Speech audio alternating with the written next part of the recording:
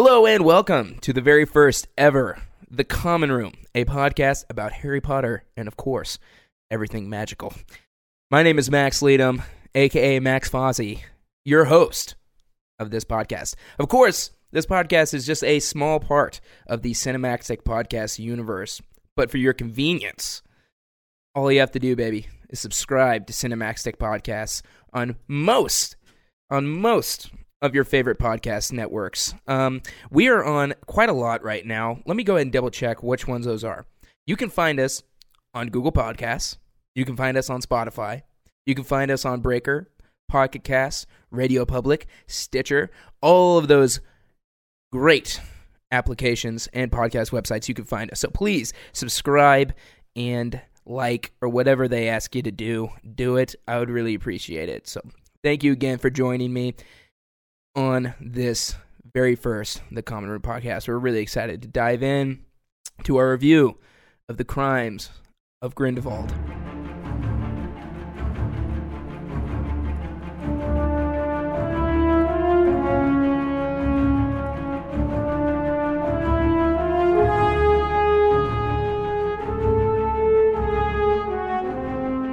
And first, I'd like to introduce my co-host of today's episode, the one and only Tim Reichmuth. Tim, how are we doing today? Oh, I'm doing fantastic. Awesome. I'm glad to have you on board, buddy. I'm glad you brought your coffee. We got you a laptop, so you look like a real professional podcaster here. How do you feel? How do you feel being on board for the first Common Room podcast? I'm pretty excited. I've done one other podcast before, so this is still pretty new to me, but I think it's going to be a great time. I think we will too, Tim. I think we will too. I know we both have a lot of thoughts on this movie, so we're going to go ahead and dive. We're going to dive straight into this thing. For my listeners here, we're going to do about a 10 to 15 minute spoiler-free review. We're going to talk about what we like and what we didn't like, but we're not going to dive into any spoilers. I'm going to clearly mark when we're going to go into our spoiler cast. So for this first 15 minutes, you're all set, no spoilers, and I'm going to clearly give the word. We're about to dive into spoilers. So that way, if you want to dive out of there and go see that movie, as you should, we can do that. So, Tim, Fantastic Beasts, The Crimes of Grindelwald, what'd you think? What'd you like? What you didn't like? So, just to kind of at a broad overview, I think it's a good movie for the Harry Potter fan because it takes you into the magical world, the wizarding world. Yep. It brings all of that to life. You kind of get that nostalgia that you experienced, Sure. In the books and the original movie. Okay. As far as storytelling goes, I think they could have done a better job. But if you look at it, since this is going to be movie 2 of 5 in the series, it's going to be more towards one of those movies that are just kind of leading up to bigger and better things. Yeah. And I'm with you on that. I like there was a lot of world building in this. J.K. Rowling, who is obviously the screenwriter for this film, you can see she's put her personal touch on that you could find in the books.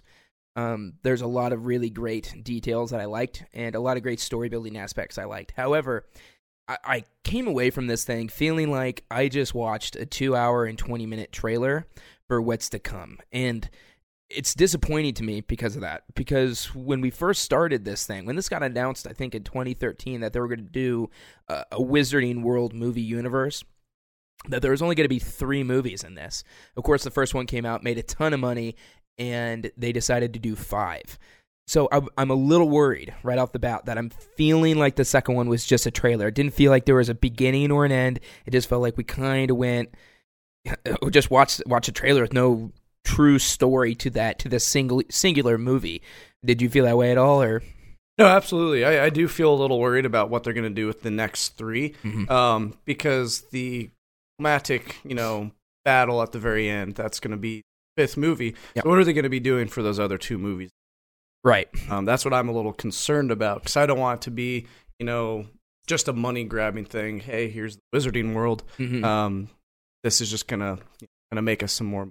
Right. And I agree. It's that's what's frightening for me, because I love the fact that there is the Wizarding World movie universe here. I love that we're going to get expanded universe in this. It's not just going to be the Harry Potter universe that we know from the books and then the 8 movies. So I was really excited about that. But I have to agree with you. It feels like we don't have the material that we're looking for when it comes to the rich, detailed worlds that we get from those first 8 Harry Potter movies.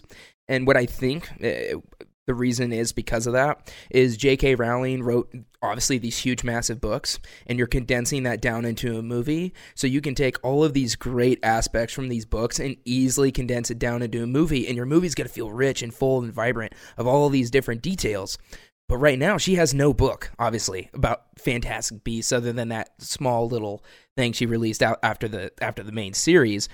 There's not even a story really in that book, so she's kind of going off of maybe little post-it notes that she had about details of her world, and it doesn't feel as rich and as vibrant to me, and that's why I'm right there with you. It's what are they going to be doing for these next 5 movies, because I was already disinterested in what they're doing in the second movie. You know what I'm saying with that? Yeah. Right. No, I agree. And kind of go to the books, when they translated those into movies, they had a good structure. So movie 1 is two. Yeah. With this, it's not quite as structured. So in this movie, we find ourselves in 1927, and if you read the books, the actual battle doesn't happen until 5. So we're still 18 years away, right? Which is a long time, and that's a concern too for me, right? Because it seems like they've already played with the timeline. Do you think we're gonna see 18 years of passing time from this movie till the 5th, or are you concerned that they might be changing it up?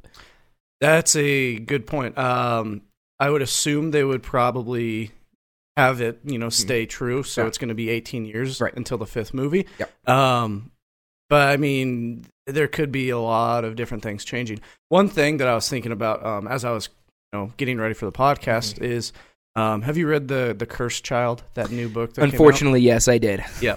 So they play a lot with, traveling in time and kind of altering the past experiences. Yeah.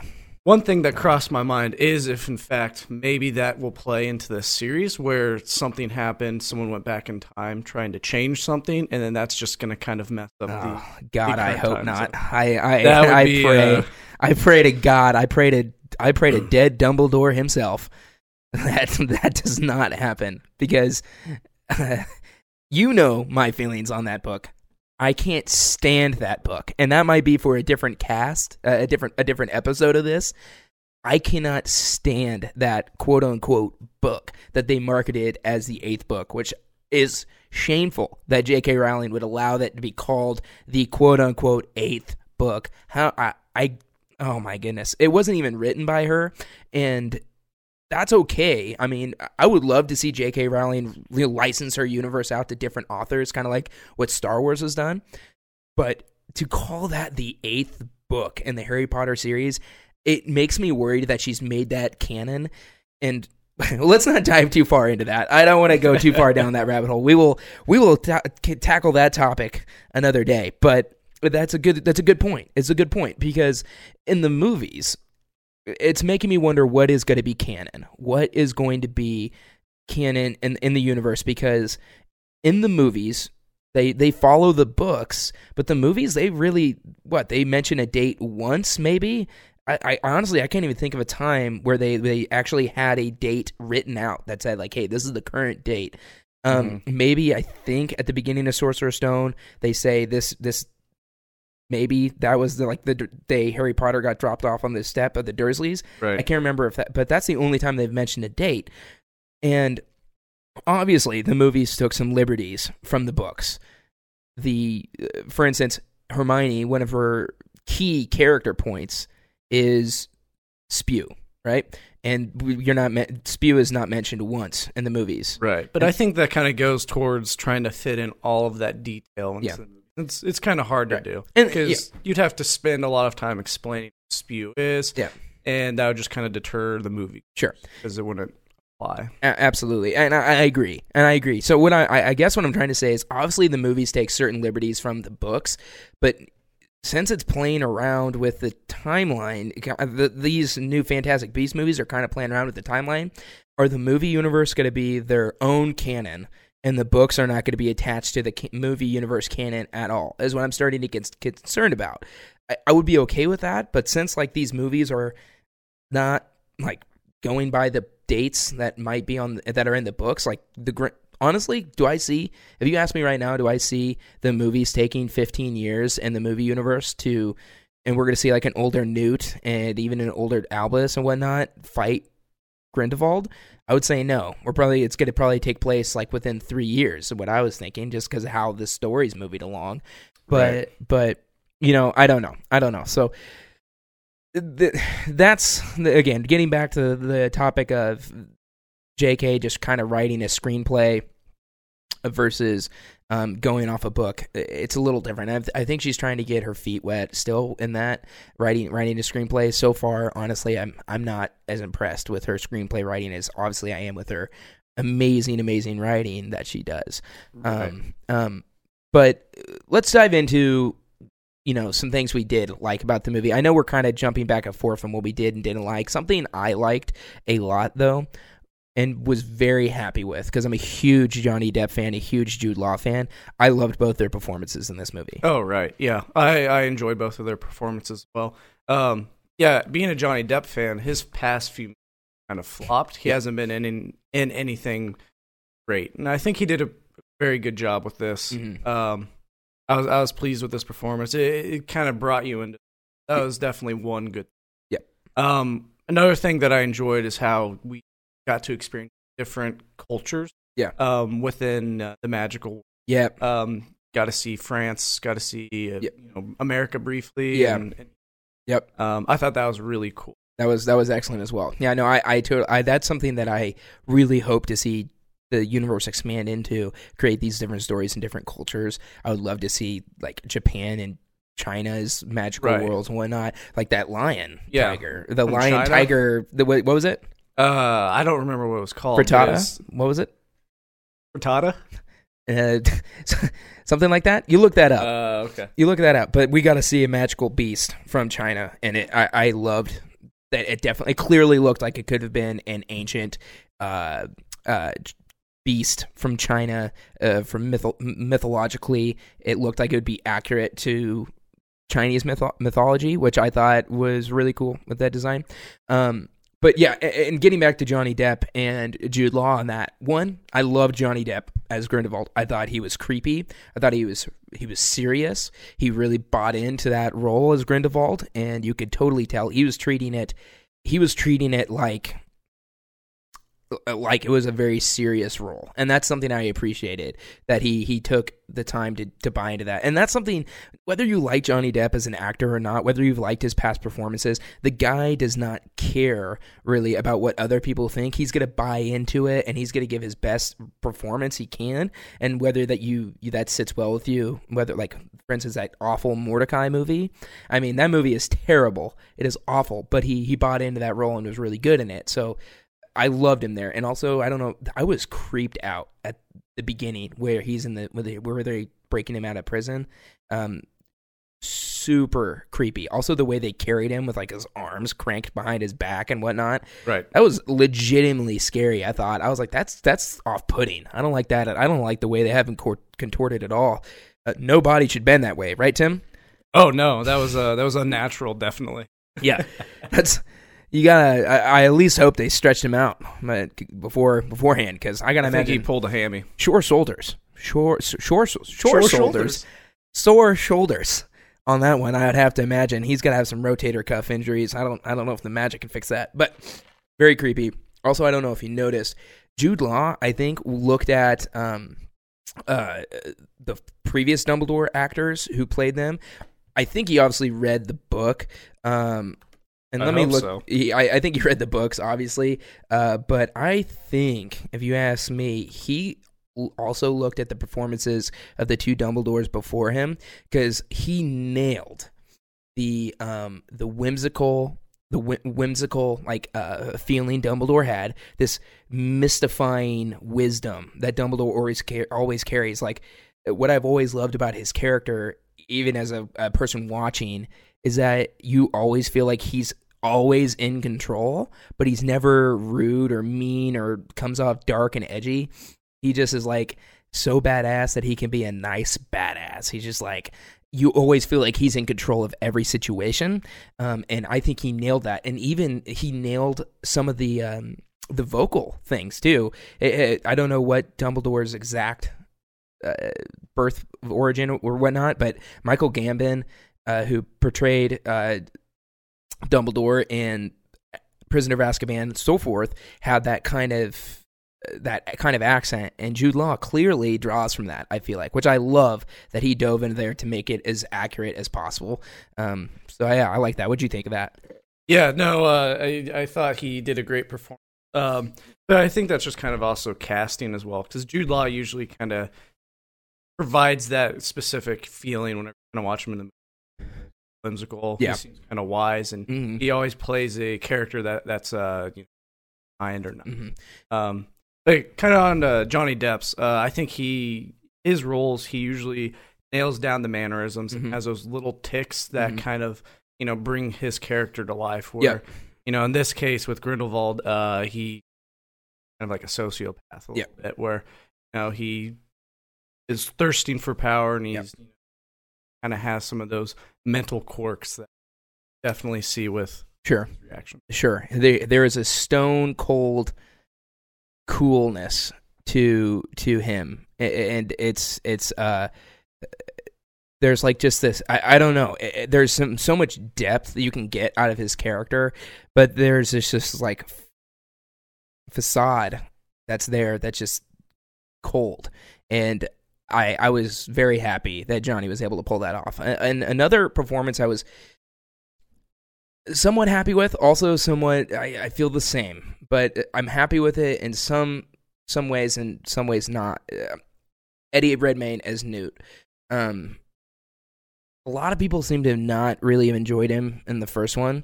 When I thought of Newt Scamander, when I was reading the books and whatnot, I was thinking more of a heroic character, a little bit more bold, where Newt and obviously Eddie did not get that from that at all. He wanted him to be timid and caring and whatnot. I was thinking like a Crocodile Dundee character. Maybe, even... I'm just going to stick my head in this croc. Even, a Steve Irwin, rest in peace to the god. Something like that. I understand. Yeah, totally. So I was actually looking for Matt Smith when they were originally looking.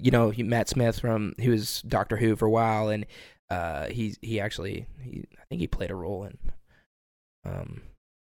No, he didn't play a role in any of the Harry Potter movies actually, but I thought he was going to be a great choice. But so Eddie took a different approach, but what I did like is that though he kept it the same, I do feel like Newt had way more personality in this movie than he did the last one. Right. And there seemed to be more development in this one. I agree. He's kind of branching out because in the first one he struggled with, any social interactions with people, with not creatures. So he's definitely branching out. He's trying. One thing I like to point out is that interaction with Jacob, where he's like, "What are you going to say when you see Tina?" Oh, your eyes remind me of Salamander. Oh, that was great. Yeah. Hilarious. And then the interaction that he has with her, he's just struggling, trying not to say that. And I was actually going to mention that too. Something I really appreciated is I wasn't sure if I liked it. It wasn't that I didn't like it. I just didn't buy into it as much in the first movie. I thought the chemistry between Jacob and Newt was fantastic.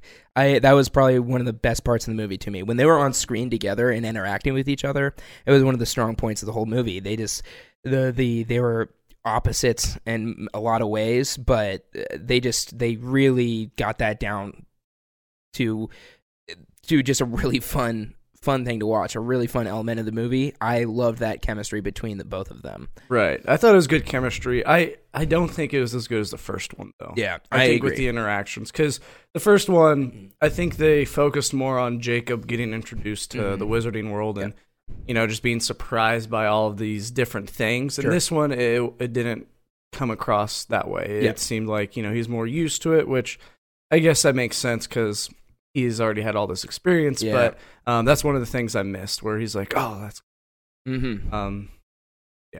No, I agree. And before a couple more things I wanted to get into just before we move on to the spoilers. One thing I didn't like at all about this movie was the pacing. I thought the pacing of this movie was very poor, very, very poor. Like for the first hour, I'm like, what are we even? It was like an hour of exposition for something that we don't even get payoff of. It seemed like because it was all relationship things, and Right. and I was sitting there. I'm like, are we gonna move on to some part of the actual story? Right. It moved really, really slow, and then it just was like sprint to the finish. Right. And that was off. And as I was telling you earlier, it gave me a very Game of Thrones vibe where, they're jumping between characters, trying to tell you their stories so you know what they're doing and also introduce you. So they introduced quite a few, so it was a little difficult trying to make you feel close to them while also tying them into the story overall. Too many characters, man. Yeah, and I think in some cases it may have been a little unnecessary. They're just kind of throwing in characters for names. Yeah. But overall, I think this would have been much better suited for a TV series where you watch it one week and then the next week it continues on. Sure. So you don't have those year to 2 year span where you're wondering what's going to happen next, just to get another lead up movie, just setting it up for the next one. But I mean, with TV series, you can definitely do that because Game of Thrones does it all the time. But that's also one of the great things about it. I feel like they're going for like they're almost treating it like a TV show as it is, and unfortunately that's just not working. I mean, if they're too long to be treated like this, and there's for me, each movie, if you're going to do a big series like this, and that's what's great about the Harry Potter films, each movie has a definitive story with definitive plot points, with definitive villains and bad guys and good guys, and an overall struggle that begins and ends in each book. Yet, there's story elements that carries on to the next movie. And that's what's excellent about Harry Potter. That's what's excellent about Lord of the Rings. That's what's excellent about, you say Game of Thrones. All those things, even though Game of Thrones is a show, but they do a great job of condensing it. And that's what I did not like about this. It just did not feel like its own movie. It felt like I was watching a 2.5 hour build up to another thing. And that's in movie 2 of 5. And I'm not too happy about that. But, Tim, is there anything else you'd like to get in before we move on to the spoilers? Nope, I'm good. You good? All right. We're going to move on to the spoiler chat now. And here's your time to get out of here. Spoiler time.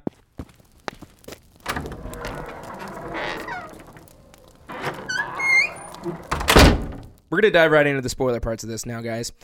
Again, this is your last chance to abandon ship before we do. So, they really, really wanted to drive home the point that Grindelwald is as bad as Voldemort. They're like, hey, this guy is serious because he's killing babies. He's killing a lot of baby killing in this thing to start off. Lots. Right. There was at least 2 more baby deaths than I was originally expecting walking into this, which was 0 baby deaths. Oh, right. Yep. One thing I do like about the way they're portraying the character, though, is it's a lot more of a gray area than you had with Voldemort. Right. Voldemort just straight bad.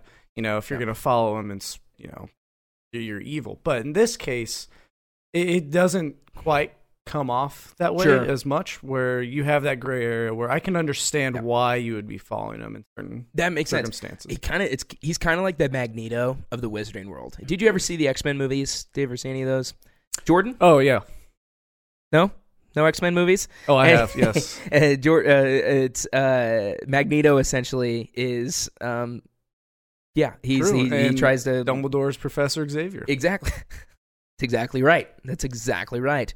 These are X-Men movies when it comes down to it. Magneto, obviously, he rallies the mutants against the humans, and there's a gray area there. Like, I understand why the mutants would want to follow Magneto, because they're being shunned by the people. And that's kind of what Grindelwald is doing. He's like, the wizards want to follow me. All of his followers don't seem bad. For instance... Queenie, who eventually joined sides with him. They're not bad I was surprised people. about that. I was surprised about that as well. Now, I don't understand why that was necessary, like why Grindelwald specifically talked to her, but we'll get to that too, because I'm not entirely sure why that happened. Sure. But there is that gray area there where, you're right. If you're following Voldemort, you're straight up evil SOB. No one likes you. We all hate you. We want your characters dead. But if you're following Grindelwald, hey, he's deceiving good people. There's bad people, obviously, that follow him or just straight up bad, but he's also deceiving good people into thinking what he's saying is right, which is a really well appreciated story element to this, I think. Right. And I think that's kind of what I've read in places. It's like the Marvel effect, where they're starting to focus more on the villain and kind of humanizing them. So instead of it's just like, oh, they're straight up bad, let's hope they get defeated. Right. It's giving you their perspective. You know, you can understand where they're coming from. Right. And it makes it a little bit more real and just good versus. Yeah. Yeah. And we all know what happened the first time Voldemort tried to kill a baby. It did not go well for him. It did not. He got banished to the Shadow Realm, essentially. Yes. You remember this? I believe it was. Fill me in, please. I believe it was Harry Potter was the movie. Who? The book, even. And I believe it starts off with Voldemort trying to kill a baby, and it just backfires on him. Spoiler Doesn't go alert. well. Yeah, there's you're not supposed to kill babies. That's man. one thing Grindelwald has. That's one thing. That's a terrible sound bit. Okay. You're not supposed to kill babies, Tim. No, that's a terrible thing. We do not condone that. No. No, not at all. Anyways, moving along. Something I was also really bothered by in this was like the overall exposition in some of these scenes. I was literally laughing at the Nagini scene, Voldemort's obviously future Snake. Did you follow along with that? What that circus guy was saying when he was having her transform? So Nagini in this movie is. Obviously she's a human, which we just found out she's a human, and apparently she's cursed with the ability to turn into a snake, but it's different than being able to than being an animagus or anything like that. It's different than that. It's straight up a curse that she has in her blood. It's a blood curse, I believe. Called maledictus, I believe. Maledictus. Basically, yeah, you are cursed, and then at some point you permanently transform into that animal, and you can't go back to being a human. But this type of scene happened multiple times where they're over explaining to the audience like what's going on, where he's like she can turn into a snake now, but at some point she will turn into a snake again, and she will never be able to change back from being a snake. And I'm like, we've all seen the movies. I was laughing at that. We've seen the movies, we've read the books. Obviously, we know she cannot turn back, and I don't know why they were like overselling that. I think it's kind of more towards the circus theme, because whenever you go to a circus, they just kind of sell you the specific thing and make it over dramatic. Yeah. Just to kind of get the crowd involved. And I'm trying to understand too why they even included Nagini in this. I mean, it seemed like Credence's character, which we haven't touched on at all because pretty much everything about Credence is a spoiler, but Credence there meeting Nagini apparently was like in love with her. I can't tell if that's what's going on. But like Nagini's character is not a bad character. She's a good guy, so I guess when she turns into a snaky snake, that she's a bad girl, I guess, is what's going on. And or she progressively gets more evil, and that's something that bothered me too, because I'm like, okay, there's no real point in her being here, and you haven't given her character a purpose. You're just kind of throwing it in for fan service, and I was not getting a kick out of that. I didn't get a kick out of that. I think that fell flat on its face with the whole Nagini thing.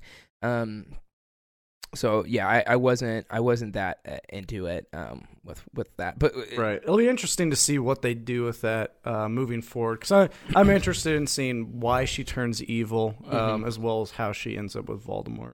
Yeah, and then so from that circus scene. Also, we see a lot of different creatures, a lot of different beasts in there.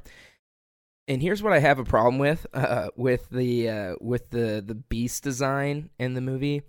What I do like is they're all really unique, they're all really colorful, and they're all really it looks really cool. I do like that. But something that, and you can tell me this if you think this, sometimes I don't feel like it fits in the Harry Potter universe at all. Like some of these, like in the Harry Potter movies, a lot of those beasts were really like well grounded. The hippogriff and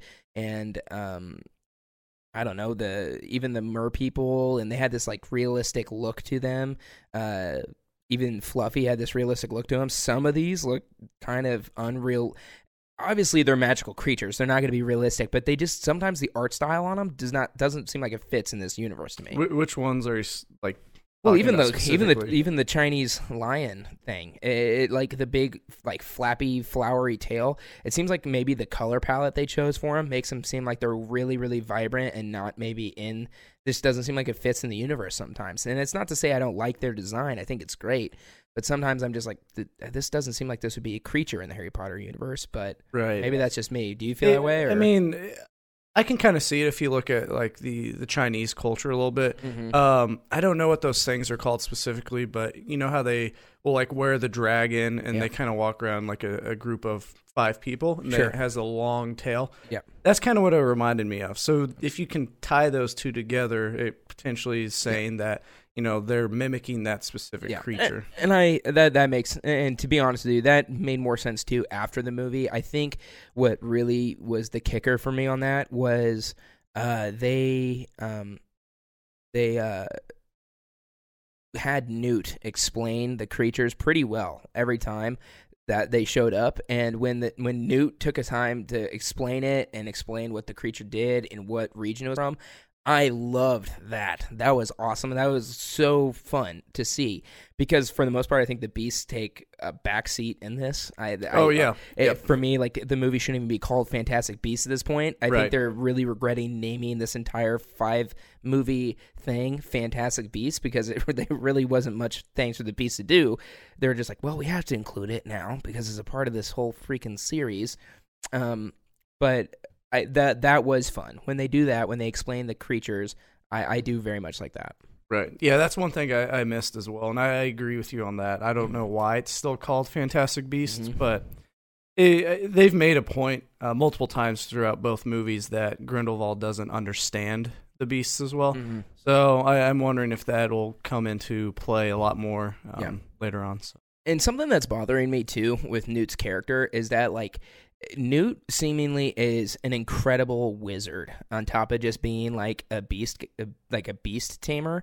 Like he straight up shows up to the circus and does some random magic I've never seen and is like, not only is he a great beast tamer, apparently he's a top-notch detective. He's just can throw this gold dust around and see where what's her face went? Tina, yeah. Tina went, and he's like Sherlock Holmes. And Dumbledore's John Watson. I assume what they're trying to go there is that since he tracks down beasts, he's a really good tracker. But like the guy is straight up amazing at magic, and we didn't even see Harry come close. Harry like says one spell 95% of the time, and it's Expelliarmus, and that's literally the only one he ever uses. And like Newt's over here breaking out the whole freaking playbook and is just kicking ass, and I'm just like, we never even got to see Harry do anything cool like that. And so I don't know if I care for that much. I would have rather maybe Newt be a little less powerful because right now he seems like he could straight up like wreck shit. I don't know because he didn't do very well at the last scene. So he fought off those blue flames really well. How do you feel about Credence? Wasn't a fan of him in this movie. Yeah, the whole movie. Who is Credence? Who is Credence's parents? It's a very very Star Wars vibe. Yeah. Like with Rey. Who is he related to? Except the difference between Credence and Rey is that I don't give a shit whose Credence's parents are. That was true. That was me the entire time. I'm like, why is this the main? I don't care. And then as this movie progressed, I was like, oh God, they're gonna make him related to someone, aren't they? They're gonna make him related. They're gonna try and do something Star Wars where like we care, and then they're gonna make him related to someone, and I'm just gonna be pissed. I'm like, that's lazy writing. That's not good at all. And sure enough, we won't get to that, but sure enough, they do. Yeah, I wasn't a fan of that. I wasn't a fan of that either. The Credence was the whole focus on this, and I wasn't a big fan of that. Now, what was cool outside of Credence, which by the way, Credence just kept showing up everywhere. Characters did this throughout the movie. Like they were just like conveniently there. How did Jacob know where to go? That one where he saw in the magic ball thing, and he just shows up. Okay. But something I did like, though, was Hogwarts showing up in the classic score for the Harry Potter movies. And that was awesome. Was that not? It was great to see Dumbledore teaching and the Defense Against the Dark Arts. Right. No, it is definitely cool going back to Hogwarts and seeing that again, because it really draws in all of what we know about the Wizarding world together. So I was a fan of that. One thing that I read online is I guess Dumbledore was a Transfiguration teacher and not Defense Against the Dark Arts. Oh. So that was one thing that kind of threw people off. Interesting. Because it was never mentioned before. In the books, he was a Transfiguration teacher. Is that what you said? Yes. Yeah, okay. Gotcha. Like in the past. Yeah, so that was one thing that kind of threw people off. Yeah, and he was just Defense Against the Dark Arts this time. Yeah. Right. Now, I mean, I like the idea of him being Defense Against the Dark Arts, but I also feel like there was a canonized reason why he didn't teach Defense Against the Dark Arts. I could be wrong on that, but I don't know. Right.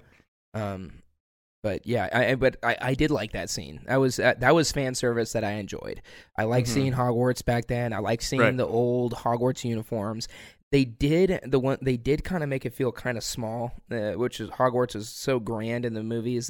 I know they only kept it in one classroom, but there was like no students or life going on around the castle at the end and during that part, other than in that classroom. Right. And I know they're in class, but again, that's not the focal point of the movie. You don't want to dive too deep into Hogwarts. Yeah. I thought what they did with it was good. Sure.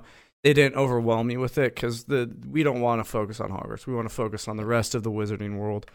So it just kind of briefly tied it in together. And I really did enjoy seeing Dumbledore teach there. I thought that was really cool. I liked the whole Boggart thing there, and you kind of get to learn more about Lita Lestrange, which again I don't know if I really care about her character either. That's one of the crutches of this whole universe right now is I don't know if I care about any of these characters. Right. I think they were really pushing Lita throughout the whole story, her getting engaged to Theseus, but also back when she was a child, kind of being in love with Newt, Theseus' brother. But I just found myself not really caring. Right. I did think that Boggart scene was interesting with like the cloth flying through, and obviously we find out that that's a baby in that cloth that in her Boggart. Which, by the way, I feel like the idea of the Boggart, I mean, I like it. Like, hey, you should be able to be open with your fears. We're all human here. But I feel like that could take a sharp turn, like, real quick. Like, oh, yeah. It's like, Jamie, it's your turn to do the Boggart. And her, like, worst fear is, like, being decapitated or something like that. And, like, Jesus Christ. It's just like, that would be the worst. I feel like that's what potentially happening. Yeah, I want everyone at my school to know what my biggest fear is. Absolutely. It would just be, I don't know if it turns, I mean, they always make it seem so innocent. Oh, Ron's afraid of spiders. Oh. Newt's afraid of desks. Newt's afraid of a desk. Claire is afraid of getting her hands sawed off with no pain. No painkillers. Oh, Jesus. It's like that would be terrible. I mean, maybe she's a seamstress and she likes to use her hands, and that could easily be her worst fear. I just don't know if that. I don't know how well that turns out, but I did like that. That class there. Let's see. What else did you want to touch on? Do you have any? What else? We got let's see. Let's take a look at. I wanted to talk about the story with the, like I said, with the whole rushed feel of the movie, or just the bad pacing. Did you also notice people just appearing everywhere, wherever the plot was convenient for them? Did you notice that? Like Jacob randomly appearing places. Credence was the biggest culprit of that. Credence just showed up wherever, like, oh shit, we need Credence there. Just throw him in there. What's Credence doing there? Then again, the whole premise of the story is trying to find Credence. So it could have been that people were just going to wherever he was at, and then he happened to, the situations happened to kind of erupt from there. But no, I agree. Like, you hopped all over the place, and characters ended up turning up. Yep. Like Nicholas Flamel just randomly appearing. Yep. I don't know if that. I mean, I guess it could be important later on, but I feel like it was. Yeah, I think it was just one of those things. It's like, hey, it was cool to see the Sorcerer's Stone, though. Yeah, that was pretty cool. That was cool. I did notice that. That was cool, but why? Why was he there? Like, what was his purpose? Like, I know it's an old fan. It was fan service for the sake of it, and I like good fan service where they work him into the story in a proper way. Whereas this guy was just like, hey, go shack up with my buddy and over there where you can hide where you need to be, and it just so happens to be Nicholas Flamel's house. That was just like, I don't understand. Right. And I don't remember the other guy's name. The one that you thought. Oh no. The one who is Lita's brother or stepbrother. Yeah. I don't know. I don't know. It was a weird character because they tried to dive deep into him, but I still don't understand exactly. That was his purpose right there to me. I think it was more of a deterrent for Credence's actual lineage. So. And that right there to me was a character we did not need in the movie. I just felt like that. Just having him a part of that movie added 20 minutes of unnecessary. I mean, why did we need? Why is he the brother of Lita? I don't understand why that has to be touched on so much. Also, I feel like the JK thinks we care more about the Lestranges than we actually do. Right. I think Bellatrix Lestrange is a great character. Right. I really could care less about her family tree and her past Family Guys. And with like Credence originally being like, oh, he might be a Lestrange. Like, this is what this whole movie is about. Finding out he's a Lestrange, I could care less. Right. And kind of with Lita, I think she could have had the potential to be a good character because they introduced her. I think they did a good job introducing her because you got her backstory and kind of her struggle with being a Lestrange, but also kind of wanting to be good. Yep. Because the Lestrange family is normally evil. I think they did kill her off too early, though. They killed her off at the point where you don't really care that much. Yeah. If they would have kept her around for another movie or two and developed her character a little bit more, I think that would have been a little bit better for the story. Yeah, I mean, that whole last scene I thought was... I thought that with Lita dying and everything, that whole last scene was the best part about it. Was Johnny Depp as Grindelwald there, his speech and everything like that. He seemed serious, but then he took a bong rip so hard he summoned World War II, and I don't know what was going on there. Why? Like, what was that? It was wizard crack. That's what he's like. He's just like, hey, let me hit that one time, and then just expels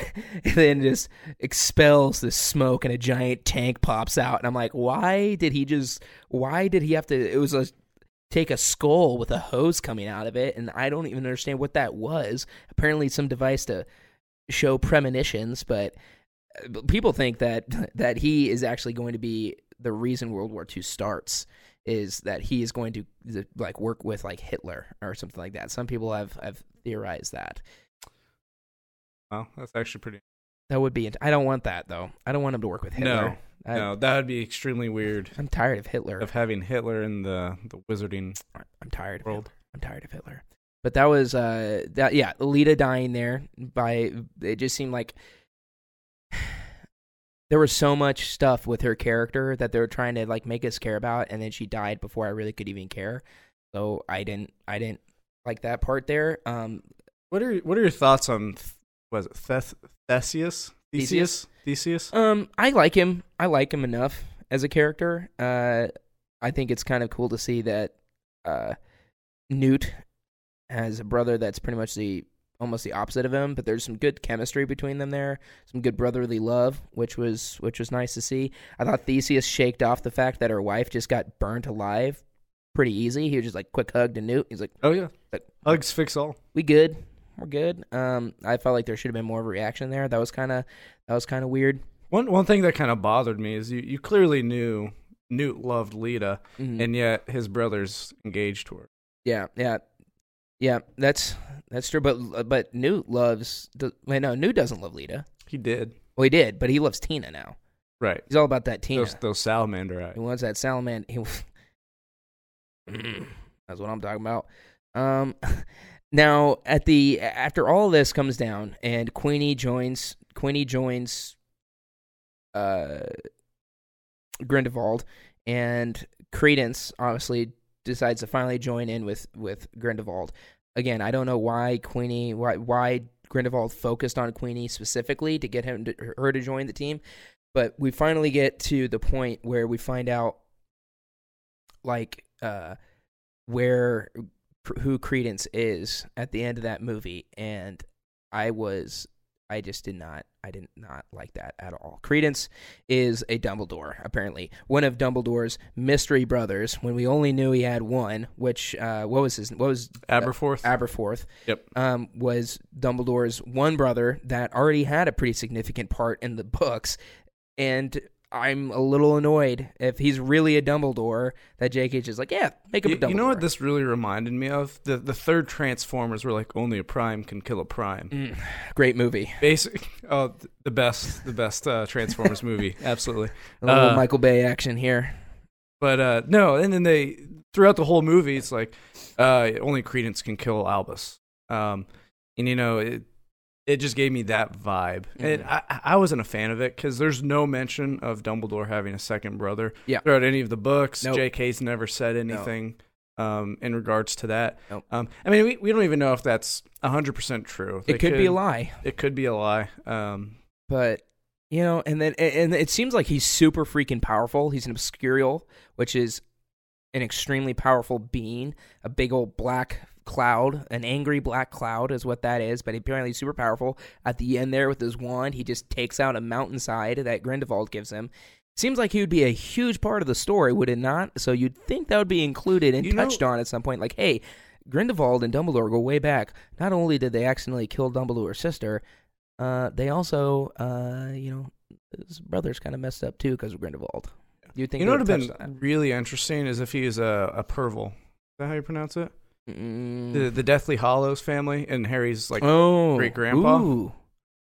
Oh my God, that would have been interesting. That could be interesting because it would then tie in the Deathly Hallows story and Harry Potter as well. Sure, that is interesting. Maybe he is. Maybe I honestly think Grindelwald is lying to him about being a Dumbledore. I think so too. Although the scene with the Phoenix, that kind of throws you off as well because earlier in the movie, Dumbledore is like, you know, a Phoenix only presents itself to a Dumbledore, so could be some dark magic, unknown sorcery. Maybe someone was blowing the little skull smoke behind Phoenix came out.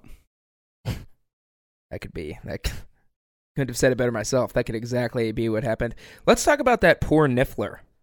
I wanted to cry when he when he burned his left leg to get that blood oath thing. Which, by the way, what is the difference between an unbreakable vow and a blood oath? I want to know what that's all about. Apparently, I don't know off the top of my head. I would assume if you break the unbreakable vow, you die. Yeah. But if with the blood oath, I guess it takes 18 years and then you can break it, and then that's when they're going to battle. I don't know. That might be it. Once the blood oath comes of age. And it's legal. It can come to an end.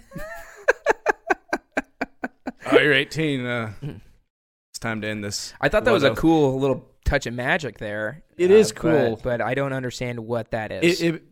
Honestly, it could just be a plot point. So, because with the unbreakable vow, you can't remove it. But with this, it's probably just a plot point. So then they can... And just a real quick segment. Another thing, because J.K. Rowling, say what you will about her screenwriting, but she absolutely has done an amazing job filling out this universe with details and filling out with little minor things that people like us, people who are huge fans, really appreciate. Something like that Unbreakable Vow, by the way, is that, remember that part where, what's his face? Who is Lito Lestrange's brother?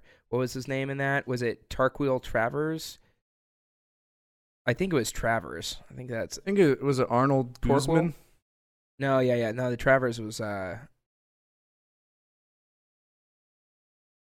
whoever it was. I think it was Arnold Guzman. Well, whoever it was had scars from an unbreakable vow, and I thought that was a really cool detail. That after the unbreakable vow is placed, you have scars on your hands for forever because you did that, and I thought that was really cool. That was a cool detail there. But yeah, I'm not sure really what the blood pact is, but it was cool to see kind of how that was made. They did seem to touch on that Dumbledore is maybe a gay man, which is fine. It's totally fine. That's something I was always worried about with J.K. Rowling. Is she kept adding on things to the story just off the top notes about like, oh yeah, 7 books. We've never mentioned that Dumbledore was gay, but apparently he's gay now. And I think that's, I mean, what I would have preferred is if they wrote that into the book, because I feel like that's a disservice to a character too, as if you throw something so huge into who this person would be after you're done reading the books, and you just throw it in on an off-topic note when everyone's already made up their minds about who they think how they see Dumbledore and whatnot, which I would have loved if they would have just written that into the book. So, right. And I believe when she made that, she said, I always wrote him as gay, but it's up to the reader to decide. But it seems like she's maybe implementing that 100% with the Mirror of Erised, which was cool that we got to see that, showing that what Dumbledore wants most is apparently Grindelwald, and whether that's back as a friend or back as someone he loves. I thought that was a cool bit. Right, I agree. I think there's a few different ways you can interpret the Mirror of Erised. Mm-hmm. The way I interpreted it was he desired to not do the blood oath, but... Yeah, that could be it. It's going to be... I mean, they said before that they're not going to specifically touch on that, really. Now, I mean, they literally, Dumbledore's line is, "We were much more than brothers." So I don't know what that really means. But I guess we'll have to find out in the next movies to come if they're going to touch on that more or what.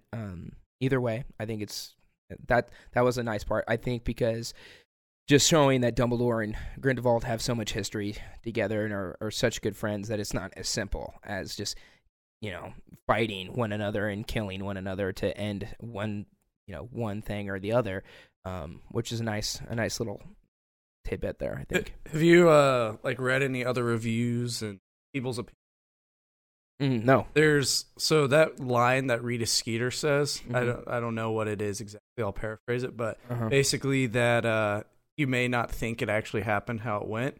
For all we know, Grindelwald just raised a white flag. Oh yeah, and surrendered.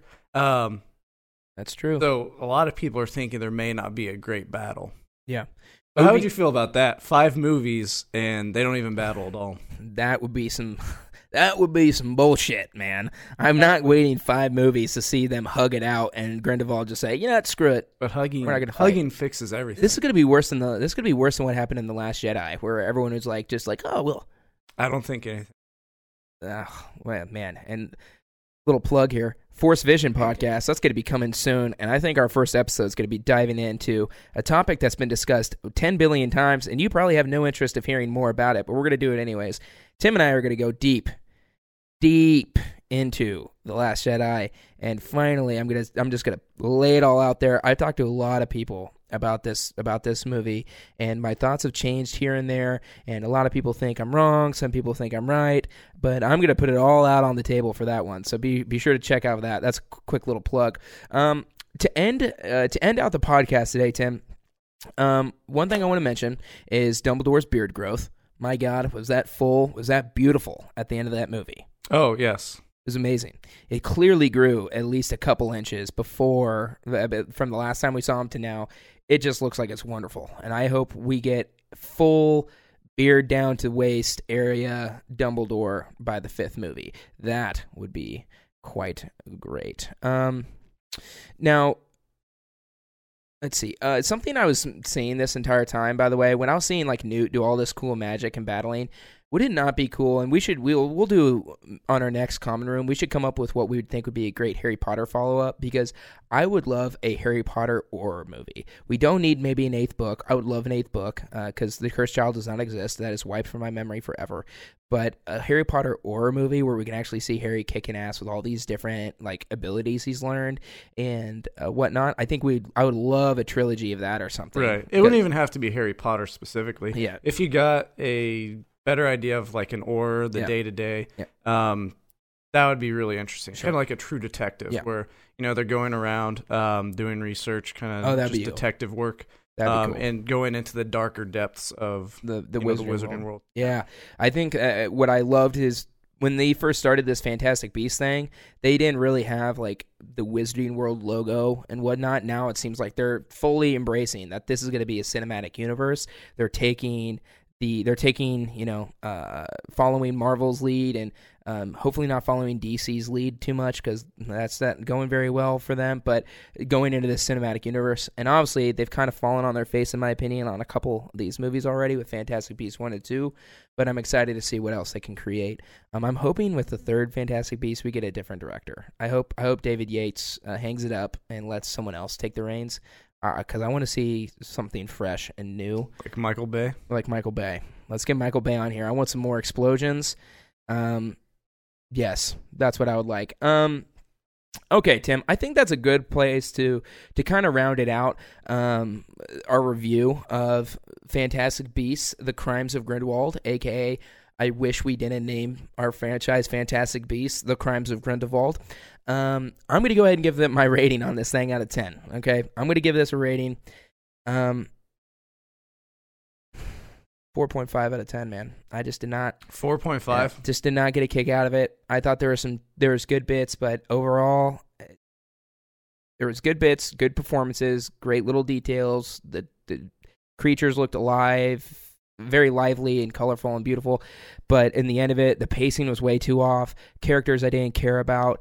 So much muddled plot with the Lita Lestrange and her brother, and then is Credence a brother? Did she kill a baby? Two baby deaths in this thing. That's going to knock it down a point. So I have to give it a 4.5. I just did not really enjoy it. I thought the first one was better. And I'm nervous about what the future of this series has, but I'm going to give this thing a 4.5. What do you got, Tim? Right. So for me, I would give it a 6 out of 10. Solely because I think it has rewatchability. Mm-hmm. And I've only seen it once, so definitely I need to watch it again. There's could be a lot of minor details I missed. So I wouldn't rate it lower than that, just because I think you can watch it frequently, get some enjoyment out of it. Yeah. And I definitely didn't feel as upset after watching that. I'm still kind of excited to see where it goes, because there's still a lot of questions that I'm genuinely interested in. Sure. As opposed to like how we felt after The Last Jedi. Yeah, sure. So I think there's still a lot of cool directions that they can go. They can go with this. So I don't think it was a total mess, but I think it's just kind of one of those movies. It's solely to lead up to the next. Gotcha. So, what do you give it out of 10? 6. You give it a 6? Didn't I say that earlier? Maybe you did. Did you say it? Jordan says you said it. I must have missed it. I just got lost in those baby blues. You know what? Tim, I want to thank you very much for coming on the first ever The Common Room podcast. I thought we had a lot of fun. I think this was a great discussion. Very excited about having you on as co-host for other things as well. Yeah, thanks for having me. I had a lot of fun. No problem, buddy. No problem. And then I want to give a personal thanks again to our production manager over here on the right. Whoa, is that me? That's you. That's you. There he is, right on the mic. There he is. Jordan Katzer, Jay Katz himself. Thank you so much again for being great with all the production on these things. I'm super excited to see where we go with this, and it's going to be an absolute blast. This is just the beginning. Again, guys, go to Cinemaxtic at all your favorite podcast listening apps. If you don't have them, download them, subscribe it for me. Let me know you subscribed. I would love to have you as a listener. And yeah, again, one more thing as well, Cinemaxtic Pod. Name of the podcast, pod@gmail.com. If you have any questions, if you have any responses, anything we said, anything you want to debate, send it into that email inbox. I would love to read it, and I would love to mention it on the next podcast. You will get a personal response from me every single time. So, cinemaxicpod@gmail.com. Thanks again so much for listening to the very first episode of The Common Room. Subscribe, like, whatever. We'll see you next time here in probably about a month, and be on the lookout for Force Vision, and then the next episode of Cinemaxtic here coming soon. Thanks again, and goodbye. Stay magical. Beautiful.